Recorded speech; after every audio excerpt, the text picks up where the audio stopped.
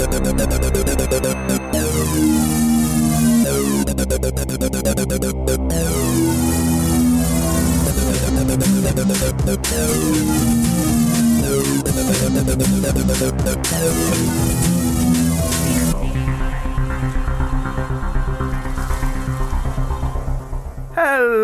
and welcome to the Flick Club with the help of ibuprofen.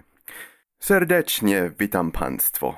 And today we have a special episode because we have Magda Hutny in our studios. Hello Magda. There, nice to hear you. We of course have my ever-reliable co-host Henrik here. How are you, Henrik? Sanctu Domini Patre, or something like that. This is getting very international. I am in Spain. Magda is in Poland, I believe, and Henrik is in the northern polar bear sections of Finlandia. I'm in Krakow, actually. So, as you can see, Poland is in the center of Europe, just in the middle between northern Finland and Spain, Yep. I think. Yeah, I was just kidding there. There's no polar bears in Finland. So, as I usually say in the beginning of every episode, we love cinema in pretty much all its forms. Therefore, with this week's episode, we officially start the international cinema episodes. And the first international cinema movie that we will cover in this podcast is a Polish movie, imię, or In the Name of, made in 2013. Just a little bit about ourselves, so if you haven't listened to this podcast before, I am indeed Karri, and I worked in TV productions for a while, and now with Henrik we have built this podcast to talk about our passion, the cinema. My co-host is indeed a sort of a movie encyclopedia as well, kind of a cinephile, and we want to tell you kind of everything about everything. We've had Halloween here, and all kinds of different films. That's what we like to do. But we also like to get a little technical sometimes. But fear not, our listeners. We like to make it as palatable as possible for the layman. Alright, today's devotion is indeed, well, it involves religion and sexuality in a conservative environment. But to get this kicked off, I will ask Magda the first question of the evening. What do you do? I'm currently a presentation designer in a branding agency. Before I was working as proofreader and editor for advertising agency as well, but also for lifestyle magazines, books, and so on. I graduated theater studies, so apparently my job is a theater critic. But it's not what I do for living. I've never been a theater critic, really. Okay, that's actually fascinating. Kind of fits our modus operandi here in a way. Mm-hmm. And thanks a lot, Magda, actually, for joining us, because it's... Thank you for the invitation. No problem at all. Thank you. Nice to have you here. Thank you. Nice to hear you. Magda, we probably met in 2014 in Krakow. It's like a long time ago. Yes. Yeah, something like that. I believe we got to know each other via Couchsurfing, is that correct? If I'm entirely crazy. In Helsinki. Right. I'm sure we've met in Helsinki, just for beer or something or stuff. Yeah. Absolutely. So, Magda, this is kind of a personal question, but what's your relationship or experience with Catholicism? What's your environment at home regarding religion? You don't have to talk about it if you don't want to, but if you want to, you can go ahead. So the story is probably as long as my life is, because of course I was baptized when I was unaware of anything. And my parents were not very religious, but we were actually living in a conservative Catholic country, which Poland definitely is. So all this stuff like going to church on Sundays, having attending religion classes at school were also involved. And I was actually quite religious when I was a teenager. But apparently I started to, think it through over and over.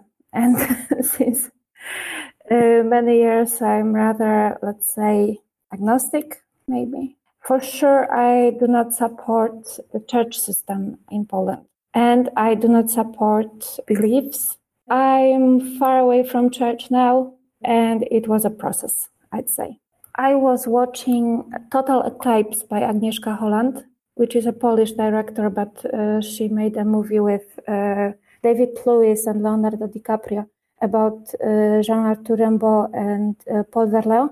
And they were gays. And this was actually the first movie about gay romance, gay love I've ever watched. And later on, I've said Philadelphia, of course, with Tom Hanks. And I started to think that what Catholic Church says about homosexuality and sexuality at all, and about the role of women, is not really applying to the modern life, I'd say, and that it gave me more harm than benefits. All right. So, well, maybe I can share something about my so-called religious background as well. So, well, Finland is basically an evangelical Lutheran country, so...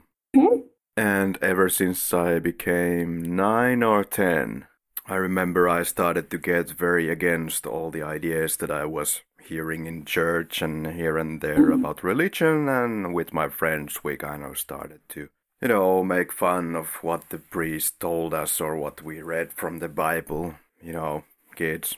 So then later, shockingly, I realized that I do not believe in the teachings. And when I was about 20 years old, I resigned from the church. Fair enough. And I don't even know if my father still knows that I have resigned from the church. So if you haven't heard, then greetings, Dad. Bless you. And would he be, complaining about it or being disappointed? I don't really know at this point. I would say that our family has never been very religious per se, but it may be the case that our family has kind of tried to keep up some kind of an image of a good Christian family. I don't know if El Henrique wants to contribute into these things. That's why I'm asking. Well, I sure can take part since everybody else has done this. I also am a Lutheran, as most of people in Finland are. My mother is religious, but pretty open-minded and not pushy way. Like, religion has manifested in my childhood in small ways, but usually it's been like bedtime prayers, stuff like that. We don't have had any crucifixes on all our walls, and we have not been locked in any kind of a homemade altar that has been inside of a locked cabin. But mostly I have been pretty much like a typical Finn, is very passive in my faith. Like, I still belong to church. I have not resigned, but I do not actively go to church, nor do I take active part in any of the church's operations. I went through the educational camp, rippikoulu, but yeah, I'm not practicing faith, I could say. Looking at it now, it feels really weird to think that we have actually had some good night's prayers at home. I must say, I know some Polish families which pray every evening, for example. Maybe it's not very common, but it's also not super rare. So, yeah, it happens in Poland as well. Yeah, I would kind of guess that could be a situation in most of the societies that have religion that is kind of a part of everyone's life from the childhood. So it's carried over throughout your life, but it's not super aggressive. Like it can be, for example, in the United States, or at least can't say anything for Poland, but I would say that the experiences that I and Kari have on praying and religion at home is, I would hazard a guess that it's pretty much the typical Finnish way of practicing religion. Yeah, it's like if I look at Finland, I could basically say that in practice, religion has already died in Finland. Yeah, perhaps my grandparents go to listen to an occasional Christmas concert once a year and something else, like special events in the church, but I believe that's it. Don't you have any traditions like Santa Lucia in Sweden? When there are, for example, school children, they are like attending Yeah, we have some. Yeah, but Santa Lucia is kind of seen as the Swedish. But something similar, like I meant not exactly Santa Lucia, but some kind of a feast that gathers in the church, even people who don't normally go to church. Funnily enough, I can't think of anything like that. Henrik? Well, yeah, I mean, we still have, I'm not exactly sure how our version of Santa Lucia compares to the Swedish version. We have the Lucian päivä, in which we have the figure of Lucia Neito, Lucia Maiden. Like, we have that in Finland. Then there are, for example, I went to these smaller, not the most well-versed public schools in my youth. And, well, in my schools, we had these Christmas traditions during the typical Christian holidays. For example, closing to Christmas, we had some Christian traditions at Easter.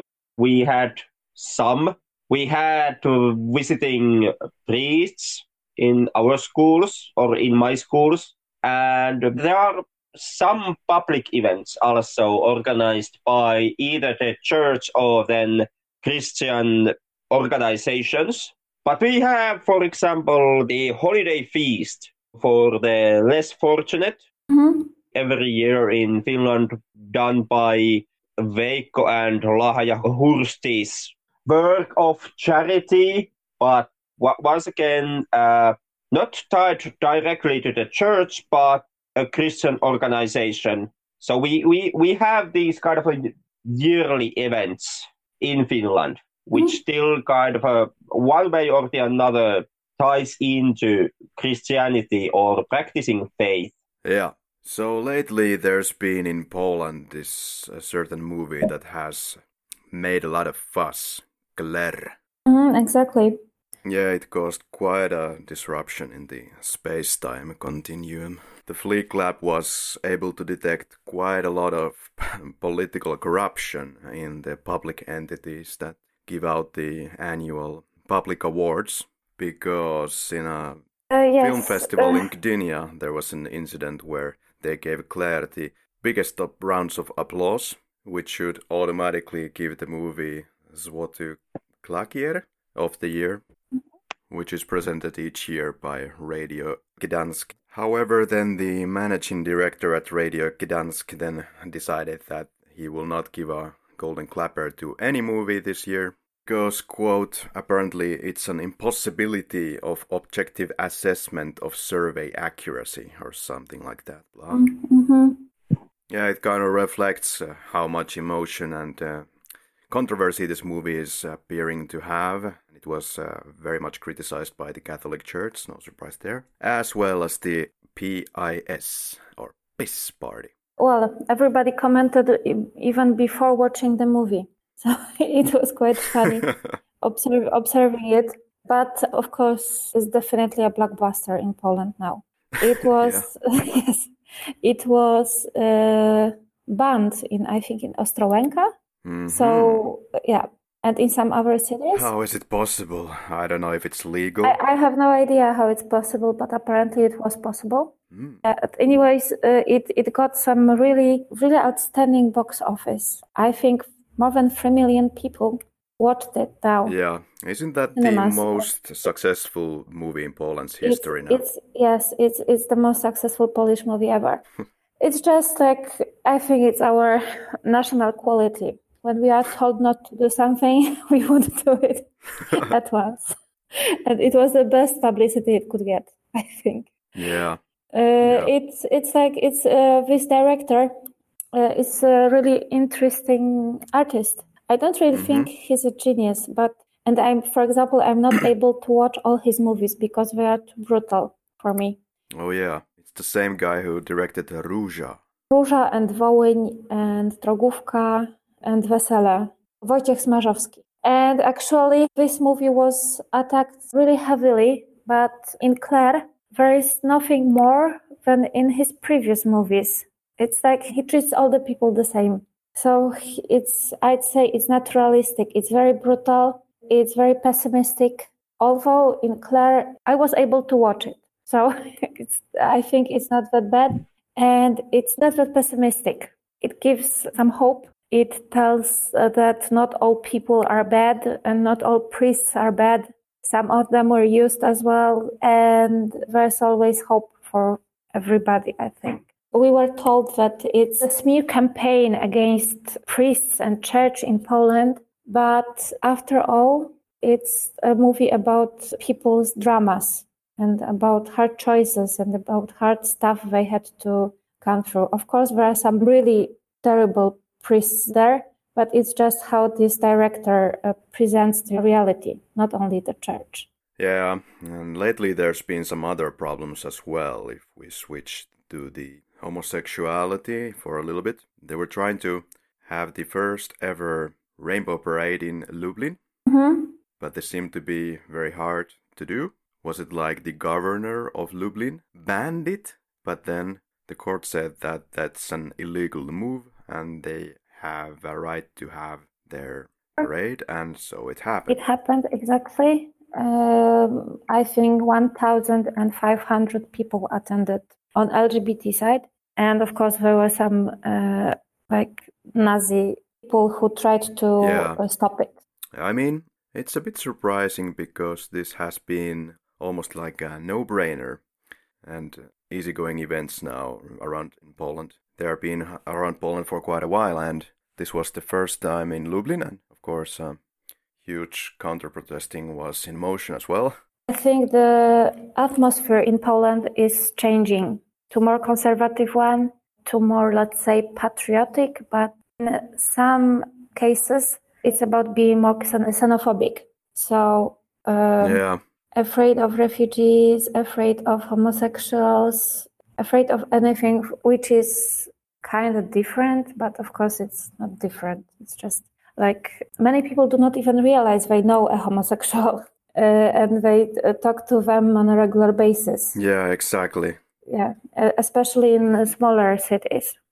It's such a huge contrast. Like, I came to live to Poland for 3 years, and I knew that it's going to be more religious than Finland, but to expect something like this in different ways of seeing things, that was shocking. Of course, there is the popular bedtime story that like 90% of Poles or so are religious and Catholic, but that's not, of course, how it is in like practice. People are Catholic maybe on paper, but that's it. Many people. Maybe it's like the religious or Catholic history, or what could be the reason that so many people still seem to identify with Catholic values that much. There's a lot of issues with accepting homosexuality in some parts, and it's probably stemming from religion, even if you're not religious in your identity, which is kind of surprising to me. To say, also, I don't want to complain that all Catholics are against homosexuals and so on, because it's not like that as well. I know really nice Catholics who are open to of course, much, everything they can, to any diversity they can see or meet. But hard to say. It's like, first of all, Catholic Church is really strong in Poland, also due to the fact it was one of the main points of fight with communist governance in the second half of the 20th century. So afterwards, it was also politically rewarded, let's say. Yeah, I see what you're saying. Yes, and that's a strong, and it's also strong among people as well, because many people can't imagine not going to church on Sunday, not to respect your priest, not to send a child to religious classes. at school. Many people are Catholic. I don't know exact numbers, but I'd say that 90% of Polish people are Catholic, at least on paper. Yeah. I mean, yeah, so they wouldn't even go to church, but they would have a church, they would wed in church because it's a tradition. They would do it for their parents, for grandparents, for other people as well, especially in like smaller cities or villages. It's hard for me to talk about reasons because it's like homosexuals were not treated well in Poland at all, I think, during the communist period as well. So I think I have nothing to say about the real reasons. It may be really complex. Yep. From reading about like Catholicism, the Pope, it probably has a huge influence on people's ideas, perhaps that the Pope seems to have a lot to do with or people associate the Pope as one of the main components of ending communism in Poland and in Eastern states. Exactly. So perhaps because of that kind of validates the church. I think so. But church was strong in Poland before as well. So it's like, I'd say, really long tradition. And actually, in everyday life, like Christian values, like being good to everyone and being like loving people and loving God, it's letting God rule your life so you could be happy. It's tempting, really, I think. All right.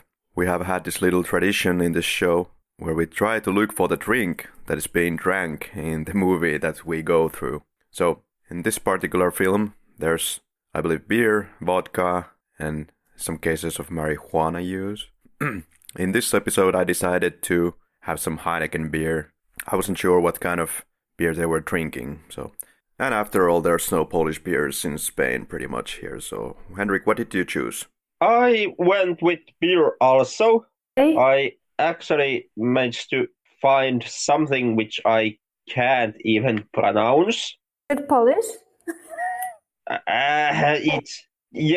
It's a Polish beer. It's the only Polish beer that I managed to find in Finland. It's probably Żywiec. Yeah. I'm willing to believe that that's what this is. Is it Z with a dot? It's ZYWIEC. Yeah, my old friend, Żywiec. One of the most popular Polish beers. Okay, I have no idea how to pronounce any of the Polish names. I apologize that for already at this part of the podcast. No worries. But I have one bottle of that, and that's the maximum amount of alcohol I'm willing to consume during this episode. Otherwise, I'm sticking to coffee and tea, since I'm bit under the weather here. I was housing someone else in my flat, and she had managed to catch a flu from one of her friends and then passed it on to me. Excellent. That's how it works. Oh. Yeah, now I'm stuck with the leftover flu. I'm the barren wasteland of everybody else's second-hand diseases. Maybe it has electronically traveled to me as well. So thanks a lot. Apologies for that. And also to all our listeners, if in the recording of this episode there is some weird noises that can't be cleaned off from the background, my apologies for that. No worries. From my side, I think Kari will deal with it. I hope. Yeah, Kari is our kind of a sound wizard in this podcast, and he has managed to do a pretty stellar job previously, covering up for all my mistakes and bad behavior here on this podcast. Oh, I don't believe it. I don't bad. either. You haven't heard what has ended up in the cutting room floor previously.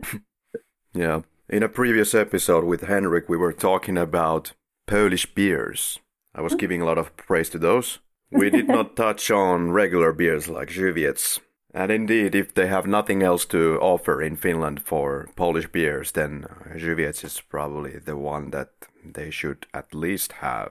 And Hendrik, how is it? Must be better than Karhu. Admit it. I will never admit that any beer is better than Karhu. You have to, because we have a Polish guest, so both Żywiec.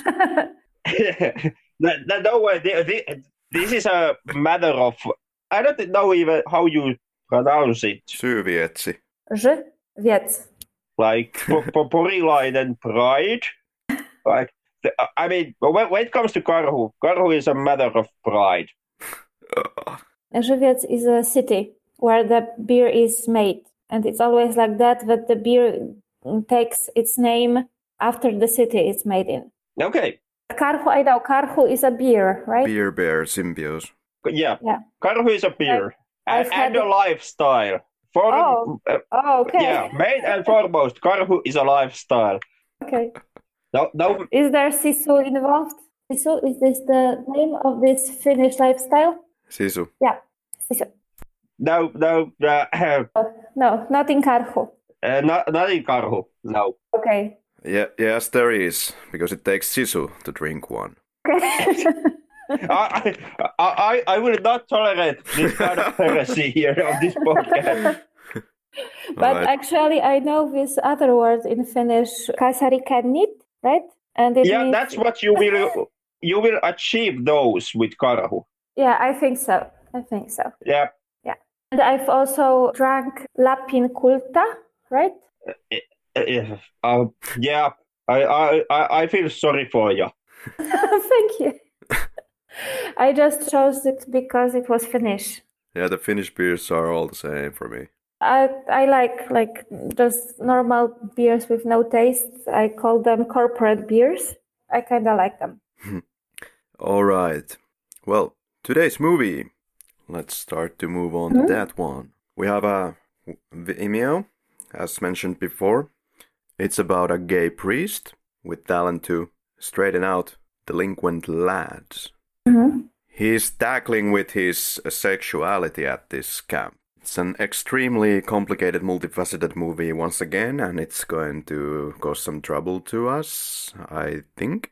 But let's try to get into it anyway. So you have been kind of driving us forward to tackle on this movie on this podcast for some time now, Kari. Yep. I have never seen this movie before. This has been my first time seeing this movie or anything from this director and this writer. Mm-hmm. Yeah. So I have no past experience on this film or anything related to this movie. So, Kari, I guess this falls to you to tell us about your relationship with today's film. Okay, if you put it that way. I've seen it only once before, and well, considering the political climate in Poland, and as we have seen how the marches have gone as of late, and how we have seen homosexuality perceived, I thought it was the perfect movie to time it here with the latest movie Claire as well. And there is the off chance that I'm giving a tiny little tease to piss. Just maybe. Okay, well, just to make this perfectly clear to everyone, I'm here just as a co-host. I resign from all of this kind of a political activism that Kari presents here on this podcast. Well, all right, about Catholic Church. Catholic Church has 1.3 billion real-life followers, or likes, and baptized people. The church is led by the Pope. Central administration happens in Vatican City, as most people know, founded by Jesus Christ no less. And they are the number one provider of healthcare and education in the world after all the non-governmental parties. Yeah, if I may interrupt, well, we are actually as a nation a bit angry about, we like to complain about Catholic Church and so on, but you cannot also forget about all the good stuff they do. Yeah. Like schools and so on, and really helping people. Of course, there are some terrible stories behind it as well, but overall, Catholic Church consists of many great people as well. So, yeah. Yeah, they have been doing some very good things as well. And 17.8% of the world's population are Catholics, so that's a pretty nice collection of people. The Polish Pope was John Paul II. He was there for 27 years. Can't tell. Died in 2005. Yeah. And the current Pope is Pope Francis. 266th Pope. Alright. I have collected way too many notes for this episode. Well, that's a good thing, because when it comes to Catholicism in Poland and the LGBT issues in Poland, I'm completely out of my water. And this is the reason why we have Magda here. But Magda, what is your relationship with this film? Actually, I've watched it recently. Mm-hmm. I do not watch many Polish movies. And if I do, I choose like really recent movies with good publicity. So it's like blockbusters, which everybody's talking about. So I go to see it with my friends, for example. Okay. Yeah, but in general, I don't watch much Polish movies. I think they are getting better and better, but still there's something I feel uncomfortable about if it comes to like artistic level of these movies. Okay, interesting. I have never made any movie, so I don't know if I can be that critical. Yeah, I kind of always liked Polish movies. I don't know why. Which one is your favorite? Do you have any favorite? I suppose I should say Nóż w wodzie. English title is Knife in the Water. Yeah. Knife in the Water, I think. Yes. So that comes to mind right away. I've liked also Just Honored TV series, Time of Honor, and I did like Katyń, and I even liked the Miasto 44. So a lot of war movies, and I believe Poland is the most known for war movies. Nothing wrong with that. I like a lot of those. Sometimes I'm not in the mood of watching these, but sometimes I am. I think what you do with those movies is really great, and the Polish cinematography is some of the best that you can get from Europe. Oh. Yeah, this realisticity aspect of the cinematography, which is kind of common for many European movies. But yeah, that's great. Beautifully shot and realistic films. Maybe because I'm not looking for a realistic look in films. So, yeah, okay. So you must remember Polish people like to complain about everything. Also about complaining. So I don't want to be too critical towards like Polish cinematography. Because, well, I haven't ever made a movie, so what can I say about it? If I want a realistic approach, I would look through the window, I think. All right, if we start going by scene, this movie, it starts with logos, as they usually do, and any thoughts on the logos? Just kidding. Bunch of logos. Well, they had to get money, so... Yeah, the first scene is what I guess is a take on a present-day Poland. Yeah, the whole movie should be from the same time period. Yeah, one thing with the movie is it never said out what time period it's based on. Yeah, that's true. I myself am not familiar with Poland, so I can't guess the time period that easily simply from the visual cues this movie gives to me. Okay, it's a nice input, because I wouldn't say that it's so hard to determine. It's in the middle of nowhere, let's say. Time period is not really fixed, I think, not really determined. But I'd say it's more or less contemporary. You could say by clothes, for example. Yeah, I mean, the biggest clue I managed to find from the film is the use of headphones and small things of modern technology. But it's happening in the village, in a small village, where it's not that obvious that we're in the modern times. But of course, Polish village is not like, it's not based in the 19th century. It's based in 21st century. I really think it's on purpose that time and place is not really literally said. Yep. This movie has this playful part as the first scene where kids are playing around at the camp. The next scene is when the priest is running in the forest. And this is going to be kind of a theme in the film. We see him doing the running like 3 or 4 times. It seems to be kind of his way of dealing with the stress of the camp or the boredom or getting out of the headspace of the feelings that he kind of starts to develop or the kind of uncomfortableness, maybe being the priest and maybe to keep his distance that he doesn't raise any suspicion. Agreed. I don't think I have anything to add here. In this first scene where children, young boys, bully this guy is one of the best scenes with children in Polish movies I have ever seen. They are totally natural, I'd say. Yeah, they felt very natural for me. These young actors. Mm-hmm. Have you seen these actors anywhere before, or are these new actors maybe? Oh, no, I don't think they are professional actors. Yeah. Some of them are professional actors, but not all of them. And then in this party, we meet Eva. This actor is very prominent in Polish films. She's also in Czas Honoru and all over the place. Her name is Maja Ostaszewska. She was also involved in some previous movie by Małgosia Szumowska, which was called Body Ciało. It was also quite popular, yes. This is the woman who tries to seduce the priest in vain, as we can see. Yeah. She's having a dance with the priest, and later they share a hug, and the woman, Eva, tries to give herself to him, to the priest, but I think that's always kind of a bad idea. We have a lot of these scenes of this playing around. Sometimes it feels like we're just watching nothing. Basically, yeah, they're just sitting by the campfire, eating, they're talking about their boy things. Maybe this is just the movie's way of kind of showing us that there's not much to do at the camp. I think so. Overall, I hate scenes like this, but in this movie, it really works. Yeah. It really works well. It's like builds atmosphere. It builds a whole picture, I'd say, as well.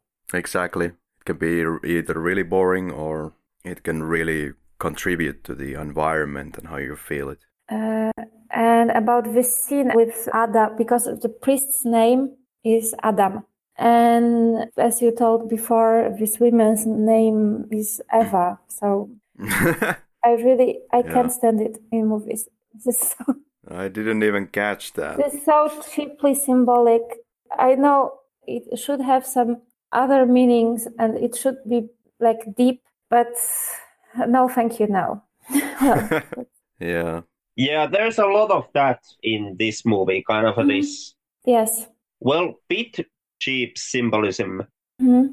My kind of a pet peeve when it comes to the symbolism in the film is the sermons that the priest gives, in which there is a lot of kind of a foreshadowing and hand-waving given to the direction that he is a closeted homosexual.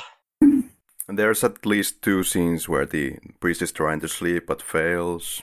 And in this first occurrence, he, I guess, gets bored and goes to the bathtub to be the masturbating priest. And when you look at this, you could kind of go 2 ways about this, I guess. You could kind of see this as something that just was thrown out there to be something controversial in this film. Or you can just look at it and say that the priest is really bored and trying to do something about it. Or fighting with his sexuality, because also. If he's priest, it doesn't mean he's not a man, right? So I'd like to emphasize how the scene is made. We don't see the whole body of the hero, just his face. So it's a kind of nice idea how to show masturbation scene with not being very literal, but still quite clear and really interesting. I just like to throw it out there. I thought there was a really weird cut at 15:50 mark. It was quite distracting, and I'm not sure why it is there. There is a shot of Eva looking outside of the window at the kid, and next shot we see her back to the window. Nevertheless, Eva is still almost at the same exact position in the picture frame, which is distracting. This was kind of distracting on the first viewing of the movie, not so much on the second for some reason. But yeah, it's something that you just don't do in cinematography, and I was kind of surprised to see this kind of a bending of the cinematography rules, basically, is what I'm seeing right there. So Eva is kind of here to exemplify her own boredom at the camp, but I suppose it's more about sexual frustration, just getting into the priest's pants. Also speaks out about being bored, really bored after moving from bigger city to this really middle of nowhere with her husband. Yeah, it's just basically how the movie evolves all the time. You cut to the bored priest on his bed, and then you got to the scene where the boys are playing around, and in one of these scenes the character Wukash, or Humpty, gets beaten up, which is where we get the first confirmation that something might be going on with these two. Definitely this camper guy is quite young in this film. The actor is probably 27 years old during the filming, and sort of the love interest of the priest. He was 27. Now he's 32. His wife is Małgorzata Szumowska, who is a director. Ooh, so clearly there is the age difference thing. Yes, of course. And I think he performs a much younger boy than he really is. Yeah. Was at the moment. So what is your take on the ages of the campers? Like, how old did you two perceive that the campers are in this film? It's different, like young teenagers till even probably 17, because they are people who could get to this center. Yeah, I'm just curious because I am not aware that we would have these kind of Christian camps in Finland. This is a kind of a center for troubled teenagers, but if they weren't there, they should probably be sent to reformatory for teenagers. So they get there before they are adults and they can go to prison. Before they can be sentenced to go to prison, if they are young teenagers and they commit a crime or steal something like that, they may be put in reformatory in Poland. But here, this center is not reformatory. It's something that is supposed to help these boys out without punishing them. But there's also this threat, and it's even told in the movie, that if they don't behave well, they would get back to the reformatory. They are probably younger than 18, all of them. But this Dynia, which is, as Kari said, love interest of priests, is probably older because he's not one of these troubled teenagers. He's a part of the family which lives nearby. Yeah, could be 23, 25-ish. But I think he's still supposed to be a teenager. Really? Yes, I think they would be probably sent out to prison. He may be definitely like 21, 23, yeah. Yeah, okay. Thank goodness. Yeah. Exactly. Yeah. Because apparently, I mean, we've got all this pedophilia scandal in Polish church at the moment as well, exactly like in like United States, Australia, and so on. But here, apparently, this priest is not attracted to young boys. He's attracted to men. Yeah, we could actually talk about this for a while, because there is the pedophilia scandal exploding around, and without knowing that much about it, I would say that it's stemming simply from sexual frustration and lack of choice. So Probably. When you are in the priesthood, that's the easiest target to go for. Exactly. Yes, there are more pedophilia among priests than among other people. Probably it's the easiest way. And it's also about, like, they have power over these children. It's easier to have power over children than over a grown-up. Yeah. And since we're talking about it, we can talk about the scene where the priest calls, is it his friend? And they're calling over Skype. And the priest says, which first sounds very controversial when he says that he could fuck all of them. And he laughs. I don't remember that one. That's strange. But yeah, okay. The meaning that I find in this is just simply that he's explaining his frustration. He's in a situation where he doesn't know what to do. He explains that, of course, he's not a pedophile, but he's in a situation where he's really frustrated and he cannot be himself. Mind that he never did anything that could really let us think that he might use these boys. Yeah, it was just being frustrated and admitting that there might be this possibility, but he won't do it. I think so. Like I said, easy movie to tackle with. All of these themes floating around. And there are some scenes that I cannot really make any sense out of. We have one scene where Humpty is talking with the priest on the road and then decides to run into the cornfields. Yeah. Does it make you feel uncomfortable? No, I just don't understand it. Okay. Maybe he just wants to play around. Yeah, I think so. It's just out of boredom, perhaps. Being free, being a child of nature, like Rousseau's Child of Nature, which gives us the possibility to run away from any limits, borders, and orders that society gives us. Oh, okay. About getting back to nature, act a bit like animal. Each animal is innocent because they have no feel of guilt, feel of sin, which is so important in terms of Catholic religion. What about the scissoring girl scene? The girl is scissoring on the ground and everybody is just staring and the priest is the only one who's trying to help.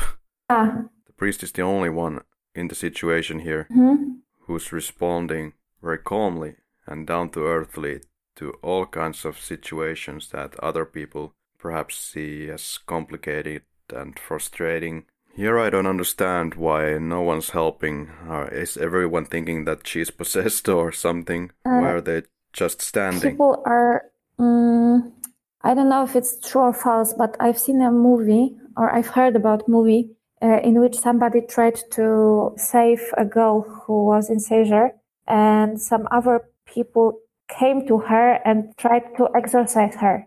And they really disturbed or bothered people who tried to really help her because she was definitely sick. It was epilepsy. Yeah. It was just a short video made in one of Polish cities. So I'm afraid there are still people who believe that, first of all, they may not know what to do. Second of all, they may still, but I hope not many of them, they may think it's really like devil's possession or something like that. Yeah. But it's also about, I think it's also about the character, about Adam's character. It's been told by a bishop that he's a kind of natural born leader who has a vision, who knows how to make it happen, and who also has a natural gift to lead people. Of course, he's the one who would do something as the first one. Right. And there are at least 2 occasions where someone is trying to kill himself, and on one occasion they are successful with that. One situation is where Humpty jumps to the water and he's not coming back. It felt like a suicide attempt, actually.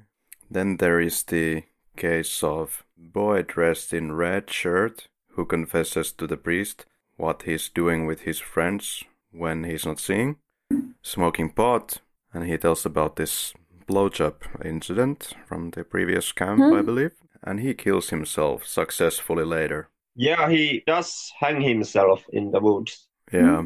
My take on the Humpty's case is that it was not an attempt at suicide, but it was just really bad miscalculation from Humpty's part. Maybe showing off. Yeah, showing off and trying to pull off a stunt even though you don't know how to swim. Like, that was level A stupidity, but I never took it as an attempt of suicide.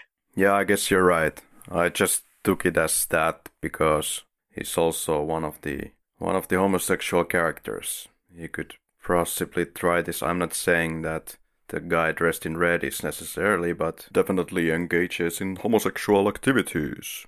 And when it comes to his suicide, which apparently really is, that is 100% suicide. It's kind of hard to, at least for me, to say what are the exact reasons and the causes for him to kill himself in this film. Yeah, I guess just the societal pressure and being, I suppose, gay. That's the only thing I can think of. What's really disturbing, I think, here is the blonde's non-reaction after the guy has hanged himself, and he just goes to the priest to say that he wants the same thing as the priest wants. And that's it. He doesn't feel any remorse or something, or doesn't have any feelings about it, about what happened. Yeah, because and I fully admit that I may have misread what the film was trying to say here on this moment, but I was not sure if the interaction between Crowley and Blondie was meant to imply that Blondie was sexually abusing Crowley. That's entirely possible. But to come out of it just feeling nothing, that's shocking. Possible, but maybe he might be also seducing him. It's not actual. I think it's not clear. Yeah. Yeah, it's definitely, and I'm not making the case that that would be clearly implied in this film. But that was kind of this nagging feeling that I got into the back of my head when I was watching these scenes in the movie.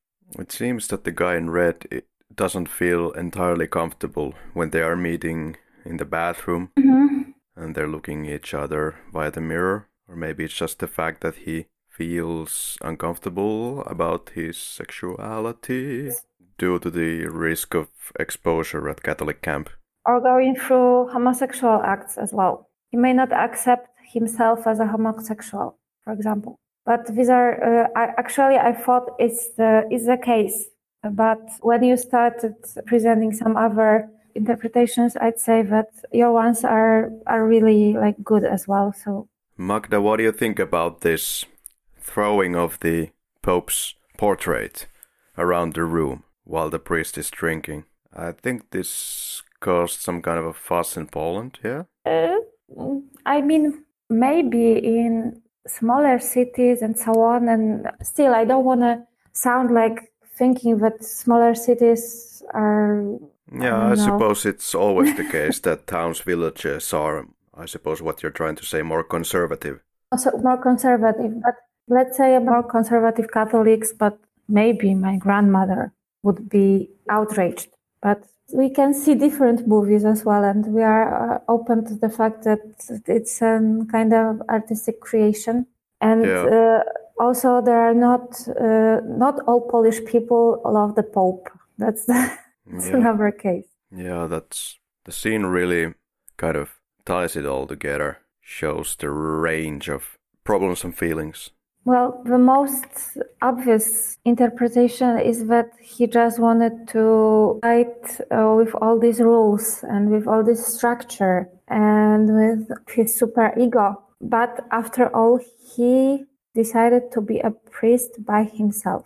And for him, it was, as he told, it was a kind of a rescue as well from whom he was before, because he felt spoiled. He felt broken, and as we can imagine, he probably drank too much.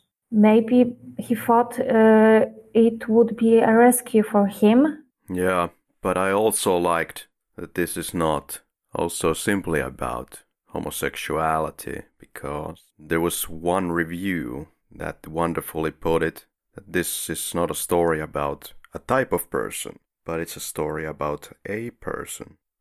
Exactly, I'd say the same. Yeah. Meanwhile, the kids now also know that something is going on with the priest, because they have found out that the church keeps moving this guy around. And I believe this is because he has, I suppose, problems with his sexuality. In his room's door, he sees this pedal. Which is, the priest is a faggot. I suppose it was Blondie who did that, as some kind of a vengeance. Can't tell. Yeah, can't tell because this text is written before the Blondie and priest have their confrontation. I don't think it's important who did it. It's this community who did it, really. Yeah. After this hanging incident, the character of the church, Michał Raszewski, visits, I believe, another priest. It's a bishop, I think. Of course. He's higher in the hierarchy than a regular priest. Yeah, he meets the bishop, and Michał thinks he has seen something uncomfortable from the priest Adam. Okay, so yeah, the reaction of the bishop to Michał's explanation that there's something weird going on, he doesn't seem to be too interested in it, which kind of distracted me enough. He does say that he will do something about this, but it doesn't seem very convincing. Maybe because he's used to it, maybe because he believes in the specific person. Because what he says is that this priest Adam is a true believer who can really lead people and who had really great achievements in his previous camps or centers for troubled children or teens. So he believes he's really very intelligent as well. So he believes in him as a person. I don't know if he thinks that there might be something in these accusations. We all know how this system works when it comes to pedophilia or priests having actually wives in Poland, which is totally forbidden in Poland for priests, as for Catholic priests. I don't want to be very strict here to say that he's covering the sins of the priest and pedophilia or something like that. I also don't think that this film is about it. Well, I think that the film carries the theme of the cover-up. You think so? Yeah, it's not a major theme in this film, obviously, but I think that it is constantly present in the background fair enough. of the movie, because the film makes the case that this is something that the church is already kind of used to with Adam. The situation that the film presents, this one camp, is not the first time that Adam has gotten into trouble, which is being hinted by his sexuality. And but again, so the church kind of has already formed their system on how to deal with Adam whenever this kind of a scandal threatens to break out. Fair enough. I don't know about scandals.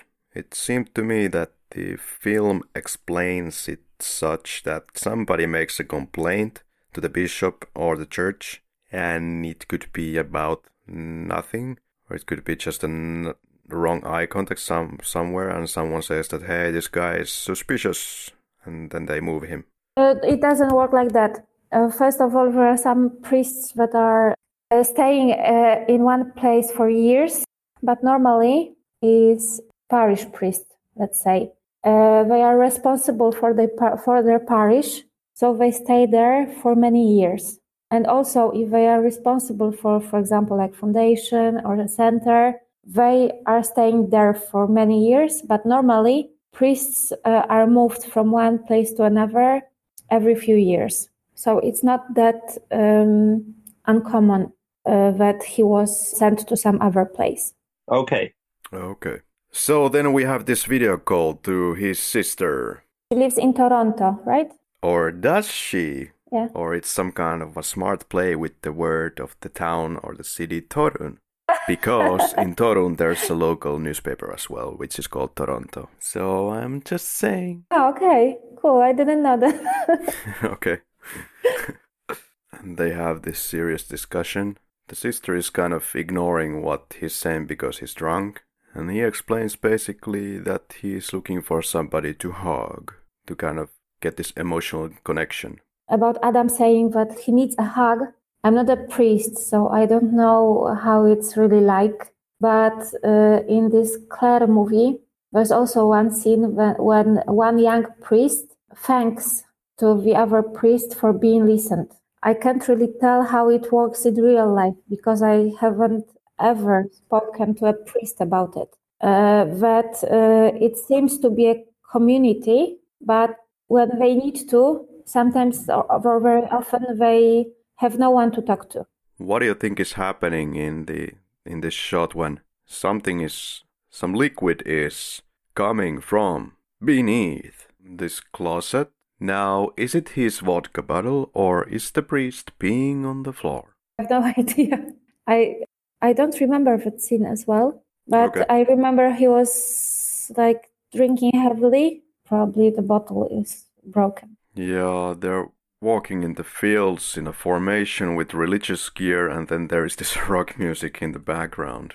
This is one of the most criticized scenes in the film because it kind of feels out of place for many. I think it was Corpus Christi. Okay. I think so. Which to the not so religious of us means. It's a kind of Catholic feast. It's happening between spring and summer. And Corpus Christi means the body of Christ. The body of Christ walk. Yeah, kind of. Okay. Yeah. It's celebrating the real presence of the body and the blood of Jesus Christ. Catholics believe that what we got during the Holy Mass is the real body and blood of Christ. That's to celebrate it. And as we have discussed with Henrik in a previous episode, I have taken notice how many traditions I see in Poland, and even in different cities. Some differences between traditions and which foods you eat, and there's a lot of traditions, and I think it also applies to, well, this is not regional, but it also applies to Catholic faith. There are some items, religious items, that I have never even heard about. For example, Kropidwo. A person that I know has the surname Kropidwowski. The Kropidwo is something that you would visually just think is some kind of a broom, but it's actually used as some kind of a ceremonial item. It looks like a small broom, indeed. It's called Kropidwo, and it is used to spread the holy water to bless the people. And it may be used on many occasions. Mostly during the Christmas period, we are visited by priests in our houses, and they bless the houses. So they use this Kropidwo to do it. Example. Yeah, this friend was just looking me straight into the eye, and I could tell that he was just reading that I'm some kind of an idiot because I don't know what Kropidwo is. But yeah, I didn't know. Obviously. Nothing actually comes to mind that we would use holy brooms. And I most definitely do not know enough about Polish traditions. So you must just come to Poland and, see some of them. Some of them are really kind of nice, no matter if you're a Catholic. I'm always willing to visit the country that gave us Witcher. Oh, great. So you must come. Do you play? Do you play the game? Way too much. Much. Poor guy, the creator. I heard that when he created Witcher, he sold the rights for some small amount of money in one small payment instead of taking a percentage of the future profits. So I feel bad for the guy. I've heard about 35,000 zlotys. Yeah, that's ridiculous.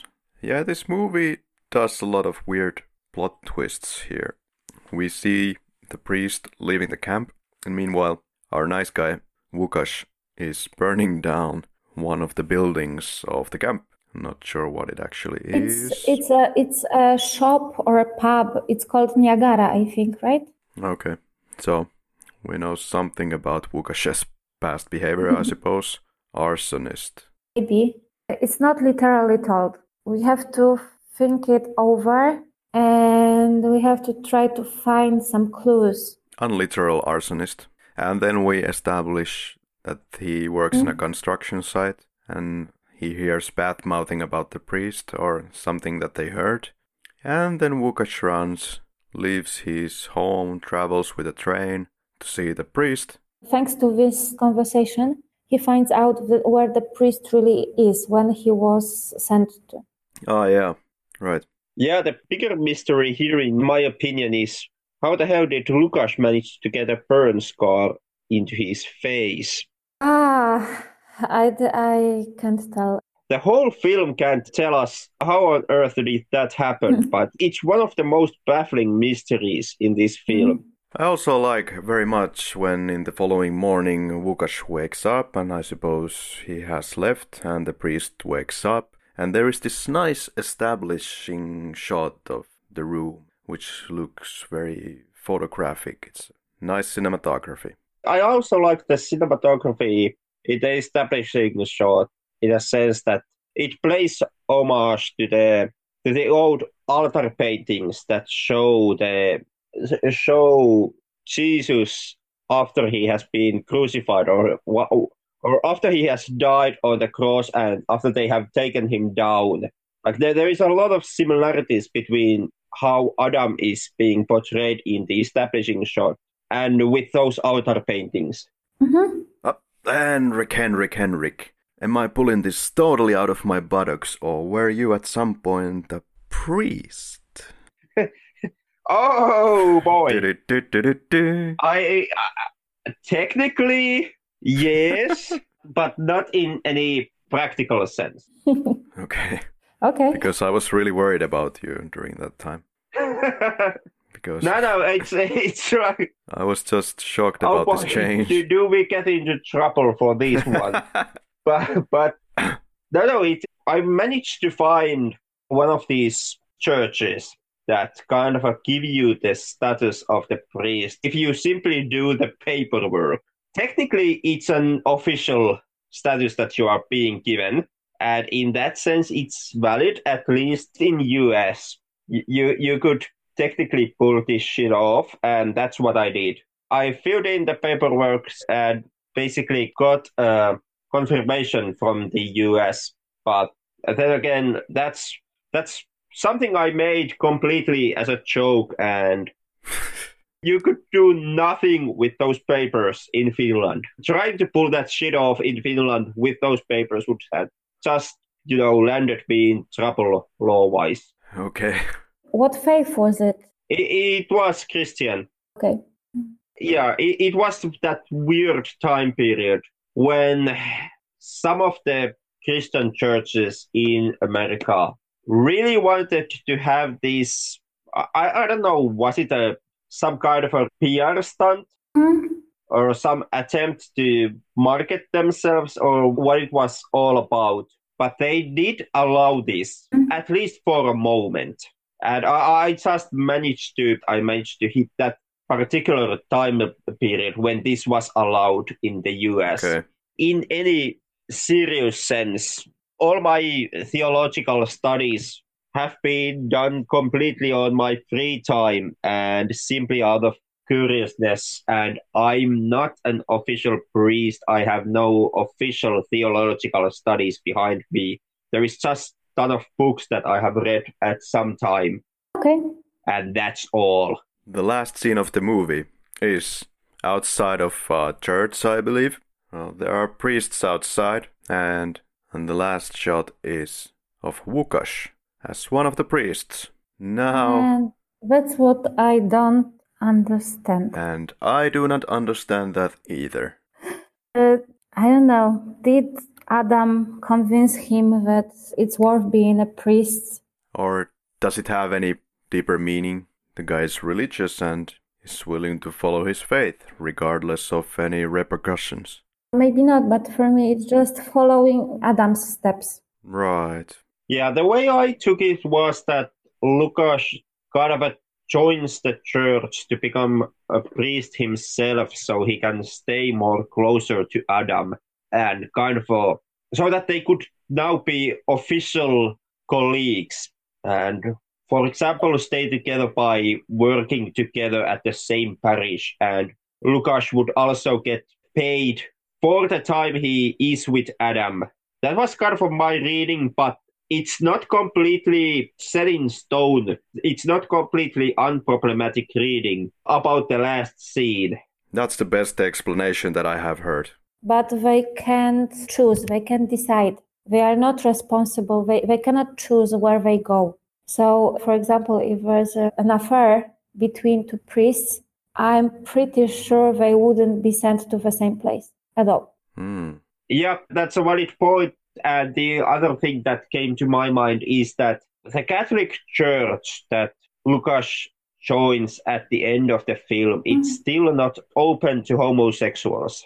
Well, And homosexuality is, as this movie shows up, it's not allowed for the priests to participate in? Actually, it's not, Well, the church says that homosexual acts are contrary to the natural law. yes, and it's not only for the priests. A church allows that the person might be homosexual, but they shouldn't realize their desires in reality. That's what Catholic Church would say. Yeah, under no circumstances they would approve this kind of a relationship. But the official line also includes that homosexuals should be treated with respect and dignity. Exactly, yes. But they just can't be themselves. Yep. But anyways, like Catholic Church gives hundreds of rules and orders, customs which should be followed to be a good Catholic, and these rules also affect not only homosexuals but like heterosexuals as well, and it's about their sexuality as well. I would say that the hopefulness is kind of a matter of how you read the last shot of the movie. Because like I said, my interpretation of what the last shot means is not completely problem-free. As an individual, Lukáš is kind of free to be the kind of a person he is, and is more free to be, for example, homosexual. And at the end, by going to the seminar, Lukáš basically joins the organization that would very clearly prevent him to actively live as a homosexual, since now he would actually have to extinguish all those sexual urges. Somehow he follows Adam in this decision. In a way, yeah. Yeah, it could be said that it's embracing the religion and trying to make the homosexuality and the beliefs to coexist. Yeah. Or then it's just Lukáš trying to distance himself from being a homosexual by joining the organization that now gives him these walls around him. Or maybe Łukasz has a master plan and he's about to become the second Polish pope to disrupt the system and then announce himself as the homosexual one. Or then maybe he just, for some reason, has decided that he really wants to try not to stay as homosexual, that for some reason he wants to distance himself from those sexual urges, and he joins the church to kind of have this force outside of himself that prevents him from following those urges. Now I just realized what I really like about this film. It's that it's not clear, but it's not explicit.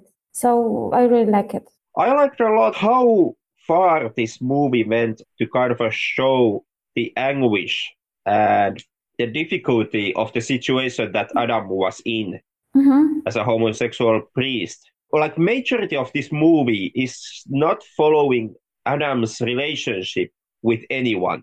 Most of the movie is just following Adam as he tries to extinguish his sexuality and tries to struggle with the fact that he's a homosexual priest.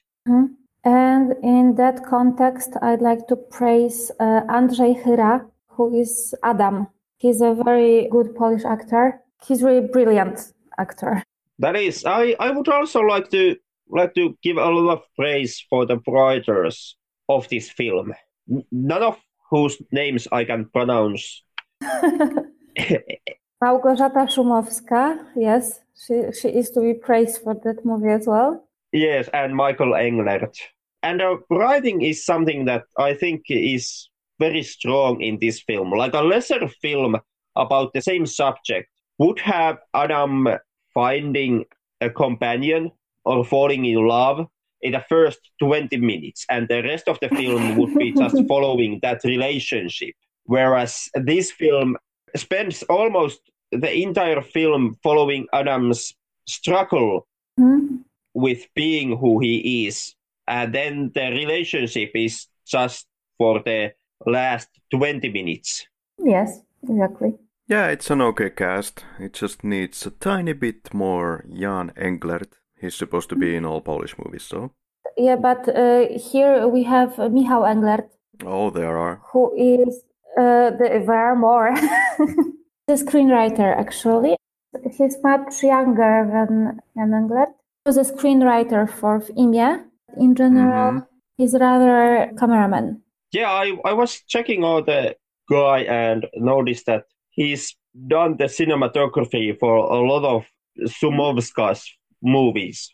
Yes, because he was her husband as well. Well, okay. That kind of explains a lot when it comes to the resumes of the people working on this film. Because I did notice that there was a lot of cooperation with Sumovska and Englert in numerous films. There is some persons who have kind of traveled with Sumovska from one movie to another. For example, Maja Ostaszewska. Let's get to the categories. We have reached the film's end. Maybe we can start here. I guess we go through this in every movie, more or less. What would you improve in this film, if anything?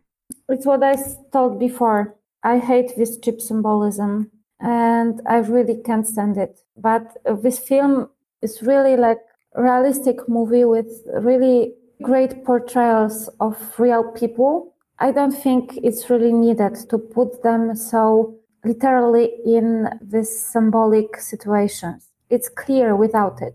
Okay, I am more forgiving to the symbolism in this movie, even though all the symbolism is extremely obvious here and not subtle in any way. But it still didn't bother me that much. If I would temper with something in this film, I guess I would somehow, I don't know how, but somehow change the scene where Michal sees Adam hugging Humpty in the car, which is kind of the scene that finally starts Adam's downfall and causes him to be removed from the parish he's currently working on. Mainly because all that Michal can see in that one moment that lasts like a quarter of a second, Michal can only see Adam hugging Humpty.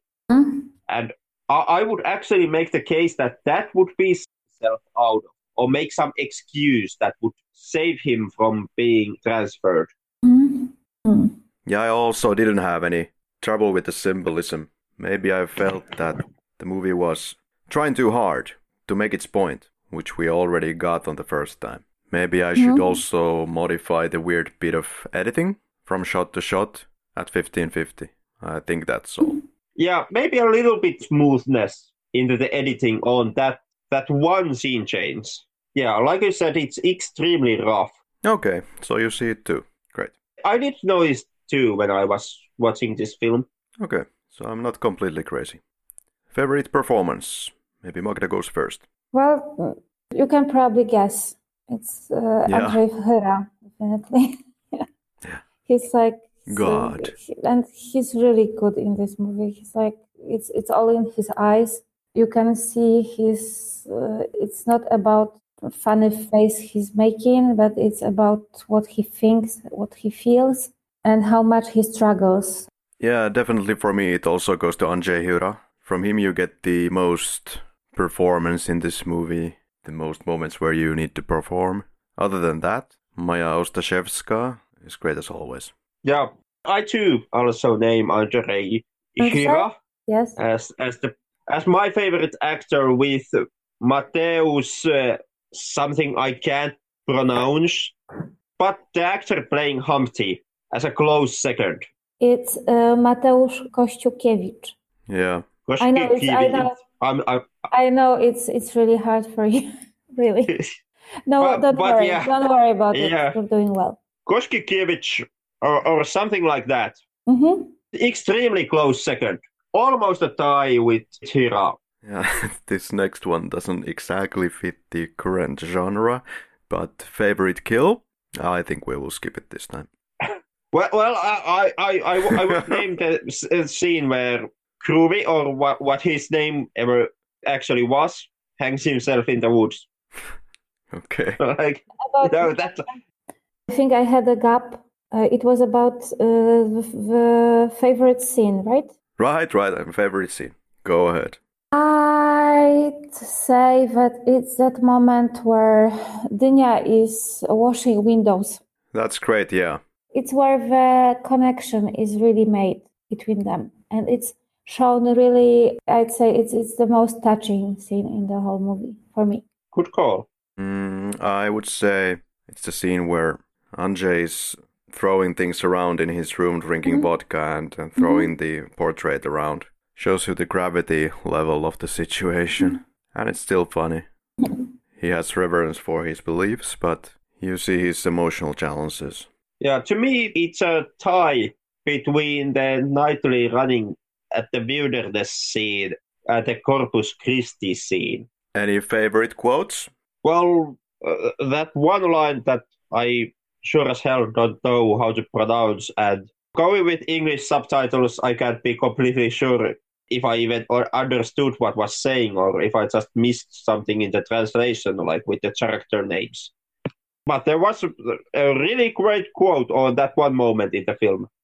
I would pick one of the lines that is given said by Adam at the first sermon he gives in this film. I saw the whole rotting of my soul. That's a great quote. Well, since I was following the subtitles, I kind of lost a lot of the real Polish quotes here. Then I went to see the quotes in IMDb. There's this one single quote from the movie. And granted, that was a quote that was kind of so random that maybe I'll just throw it out here. So, my sausage is on fire, ladies and gentlemen. Yeah, now that you mention it. Also a good quote in this film. And I find it just childishly funny that there's no other quotes in IMDb. Yeah, this is one of those films where IMDb and Wikipedia completely screwed us up. God damn it. Yeah, both like the English and Polish Wikipedias for this movie have like 5 lines each text, and it's like, this movie is about this. Goodbye. Yeah, it's a Polish film and there are some actors, and that's about it. Yep. Thanks, Wikipedia. Thanks. Any favorite quotes, Magda? Paid much more attention to what's happening between words, what's unspoken. So for me, it would be rather looks like feelings maybe behind, like connection between characters, for example. And when you think of this movie, what's the first image that pops to your head? To me, it's that nightly running scene in the woods. That's the first image. For me, it's just the first scene of the movie when the little boys are hitting the stomach of the guy. How did you feel the pacing was? Pacing was good, pacing was bad? For me, it could be faster, but it's the charm of this movie also to not to be too fast, I'd say. Yeah, well, perhaps it could have been a tad faster in the moments when we're following the kids and there's not much happening. But it's also kind of the structure of the movie from beginning to end. Yeah, to me, it was kind of a hypnotic. Yeah. In its slow pace. It didn't bother me. Yeah. Once you get sucked into the pacing of this movie, it kind of started to feel just right for this kind of a story. Yeah, I love these movies where they hypnotize you with these slow scenes if they work. Audio music. I like the theme piano song that is playing around the whole movie. I love the guitar in this film, and as nasty it's to say, in a Polish movie, I really liked the song The Funeral from the American band, the Band of Horses. Mm-hmm. It was a great song, and I think that this movie really knew how to use that song. This song was obviously a kind of climax sign. I also remember silence, and silence was also well balanced. Yeah, but who dared to say that the location was ugly or boring? I always enjoyed the Polish countryside and countryside in general. Yeah, maybe it was a bit too pessimistic, let's say, and it's not Polish countryside does not always look like that. It's not always in the middle of nowhere. Yeah, of course not. But it looks pretty on the screen, so... But yeah, I thought that this movie had a lot of beautiful shots. Looking at the fields when the car is driving off, cinematography is very enjoyable. It is. Yeah, this is beautifully shot film where you can really see the expertise of the cinematography. Polish are really good at this. They know what they're doing. In general, I think entertainment industry in Poland is great. At the beginning, I told you that I don't really watch Polish movies, but I can really see that there are more and more good Polish movies recently. So it's good. Well, there was this Zimna Wojna, Cold War, which has been quite successful in Cannes. And with this incredible Joanna Kulik, I'm really amazed by her energy and what kind of actor she is. I didn't really like a story in this Cold War. Shooting was beautiful. They could make photos from every shot of this film. Nice. I would recommend this film based on everything I've said prior. The things that stand out the most for me is the beautiful cinematography and strong acting. I also enjoy the hypnotic pace, which we discussed as well. Henrik, would you recommend this? Yeah, I would recommend this film. It's very well made movie all around.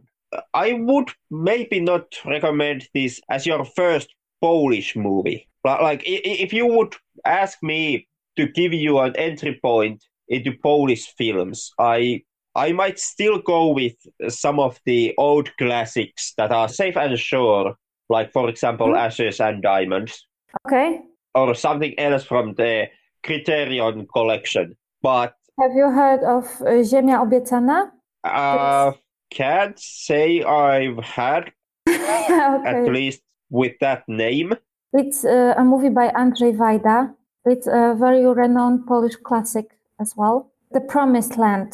Oh, I haven't seen it yet. It's a must-see, really. Yeah, I heard that. It's extremely good. Haven't seen it myself either, but I have heard a lot of praise.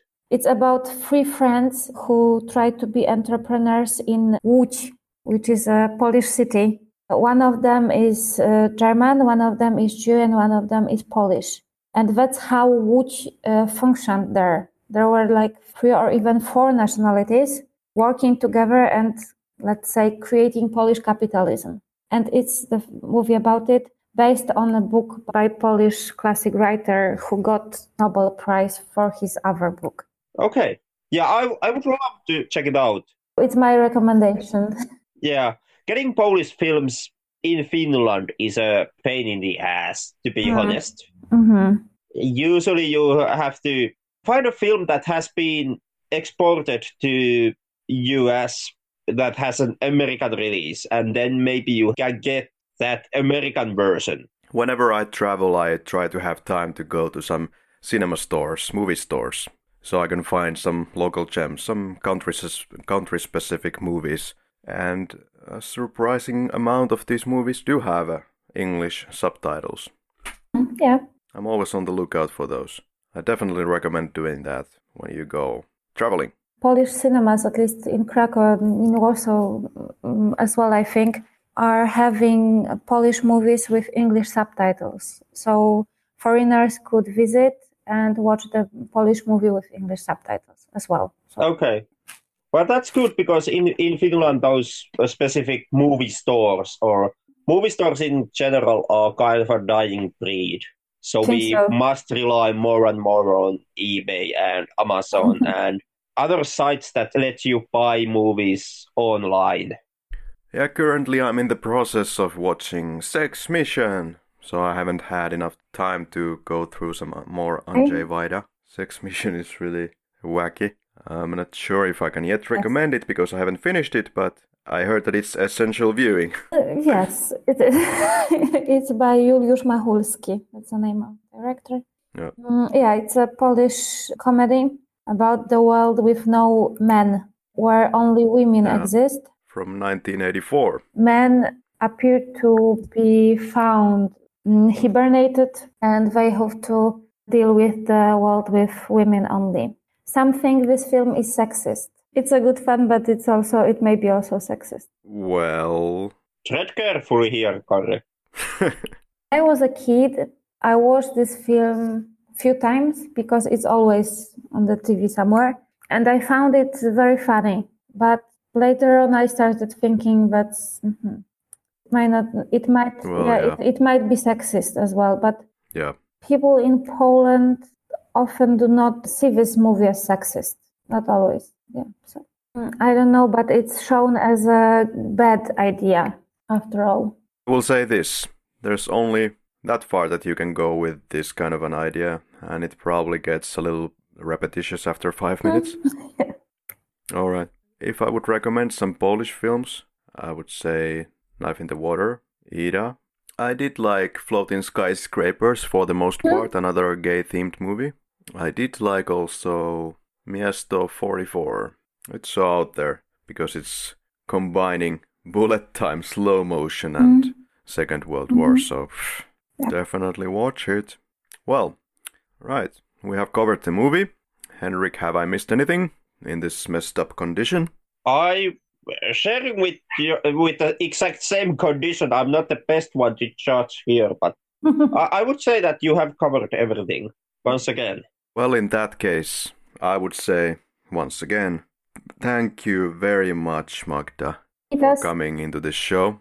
It's been really, really helpful and informative and fun. Maybe we have time and possibility to do this again somewhere down the line. Who knows? I'd love to. I'm sorry for not being fluent enough, but it happens sometimes.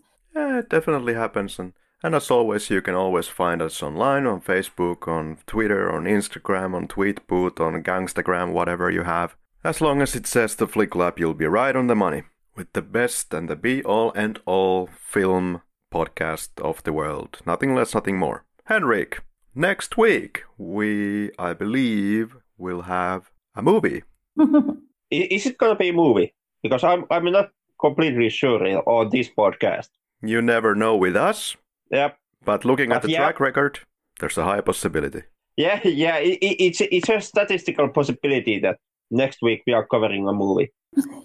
Do you already have something in mind for the next week? It just might be a Moroccan movie called Horses of God. Go watch it now. It was a nice adventure for me, and I would glad join you some other time. Yeah, you are always welcome to come back here on this podcast. Always. Thank you. So have a nice time and have a nice evening, and I hope you will get better and you will get healthy. Thank you. Soon. So, kiitos. Kiitos. All right, thanks again, Henrik. And thanks for the listeners, and we'll see or hear you on the next one. See you the next time. The Lab signing off.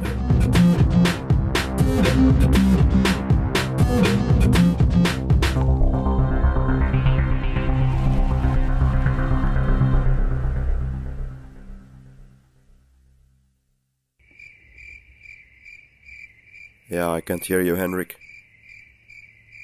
Henrik, come back.